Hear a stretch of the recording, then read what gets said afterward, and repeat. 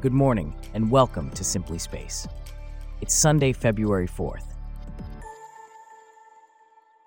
On today's show, a Russian astronaut is set to break the record for the most time spent in space, while the James Webb Space Telescope makes a rare detection of 2 exoplanets orbiting dead stars. Plus, the Space Force is sending one of its Guardians to space for the first time in its history. This coverage and more, up next. I'm David, and you're listening to Simply Space.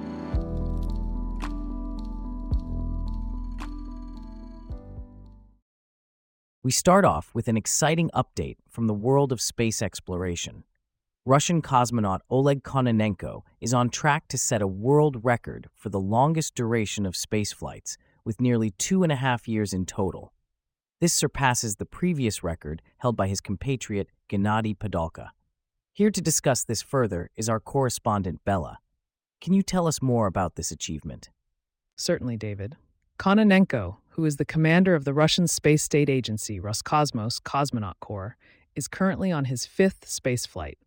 By the time this expedition concludes on September 23rd, he will have logged 1,110 days in space. This surpasses the previous record of 878 days, 11 hours, 29 minutes, and 48 seconds held by Gennady Padalka. That's quite an achievement. Can you tell us more about Kononenko's journey to this record? Kononenko began his training at the age of 34 as part of the group of cosmonauts selected for the International Space Station, ISS, program.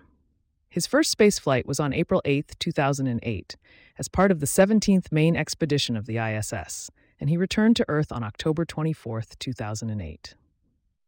The ISS is one of the few international projects where the United States and Russia still cooperate closely. Can you elaborate on this? Yes, despite the strained relations between the two countries, particularly since Russia's invasion of Ukraine nearly 2 years ago, the ISS remains a beacon of international cooperation.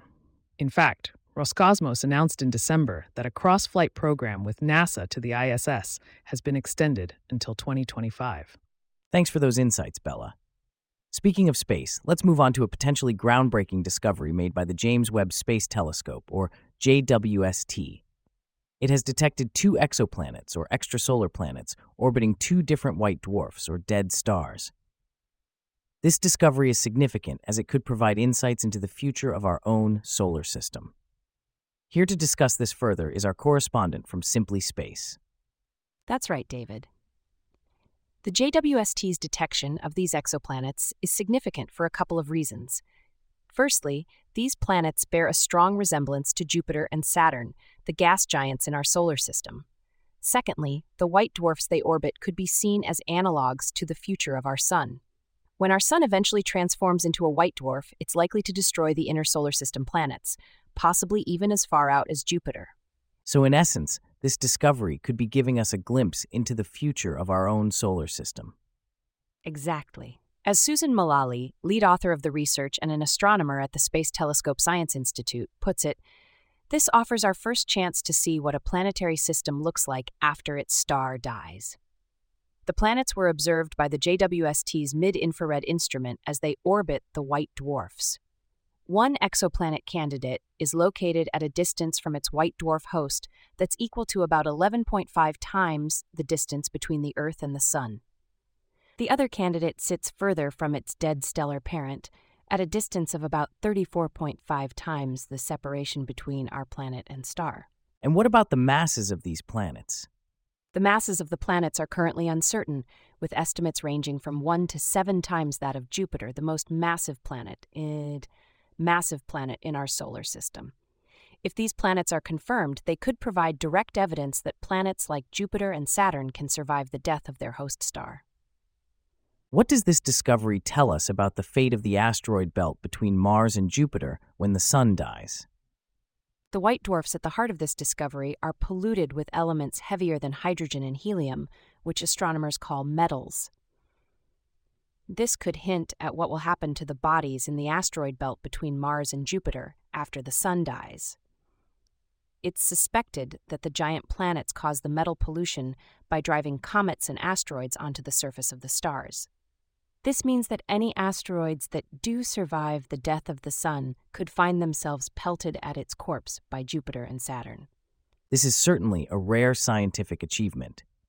Can you tell us more about how these exoplanets were detected? Yes, indeed. These exoplanets were directly imaged by the JWST, which means the light produced by the planets themselves was captured. This is a rare occurrence as the light from a planet at such vast distances is usually overwhelmed by the intense light from that planet's parent star. By directly imaging these planets, the JWST has opened up the possibility of studying these worlds further. Scientists can now start investigating things like the composition of the planet's atmospheres and directly measure their masses and temperatures. Thanks for that fascinating discovery, Celeste. Speaking of space, in a historic move, the U.S. Space Force is set to send its first member, referred to as a Guardian, into space.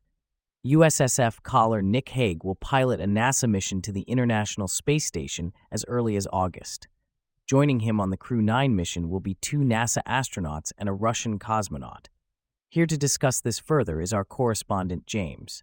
Can you tell us more about this mission and its significance?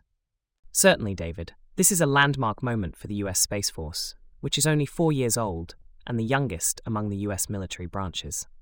Commodore Nick Hague, who transferred from the Air Force to the Space Force in 2021, will be the first Guardian to go into space. The mission will be aboard the Dragon, a SpaceX spacecraft, and upon arrival at the ISS, Hague will serve as a flight engineer. The crew will conduct a wide range of operations and research activities during their more than 6-month mission. What kind of research activities are we talking about here? The core mission on the space station is to perform science experiments and collect data. The International Space Station provides a unique platform in microgravity, which allows researchers from around the world to explore and discover processes that could significantly impact the behavior of our bodies and the environment, both on Earth and off-planet. So, the research could span a wide range of scientific fields. This will be Hague's first launch as a USSF Guardian, but it's not his first time in space, correct? That's correct, David. This will be Hague's 3rd launch in total. His previous experiences in space will undoubtedly be valuable for this mission. And how does this mission tie into the broader role of the Space Force? Well, the Space Force plays a critical role in supporting NASA's human spaceflight program. From GPS satellites that underpin our station navigation systems, to space domain awareness sites around the globe that help NASA prevent orbital debris from colliding with the space station, to the launch range that the crew will use when they lift off, all these are supported by the Guardians of the Space Force. This mission is a testament to that support and the growing role of the Space Force. Thanks for that report, James. Speaking of space exploration, let's turn our attention to the James Webb Space Telescope, which has recently captured images of 19 spiral galaxies. These images, released by the team of scientists behind the Physics at High Angular Resolution in Nearby Galaxy S, or FANGS project, offer new insights into star formation, galaxy structure, and evolution. We have our Simply Space correspondent with us to delve into this further. Can you tell us more about these galaxies and their significance? Certainly, David. The closest of these 19 galaxies, NGC 5068, is about 15 million light-years from Earth, while the most distant, NGC 1365, is about 60 million light-years away. The James Webb Space Telescope, launched in 2021, has been instrumental in shaping our understanding of the early universe. Unlike the Hubble Space Telescope, which examines the universe mostly at optical and ultraviolet wavelengths, the Webb telescope looks at the universe mainly in the infrared. And what can we learn from these new observations? The observations from Webb's near-infrared camera and mid-infrared instrument show about 100,000 star clusters and potentially billions of individual stars. According to Thomas Williams, an astronomer at the University of Oxford, these data are crucial as they provide a new perspective on the earliest phase of star formation. Stars are born within dusty clouds that block out light at visible wavelengths, which the Hubble Space Telescope is sensitive to. But these clouds light up at the JWST wavelengths. This phase is not well understood, making these observations particularly valuable. What about the structure of these galaxies? Can we learn anything about that?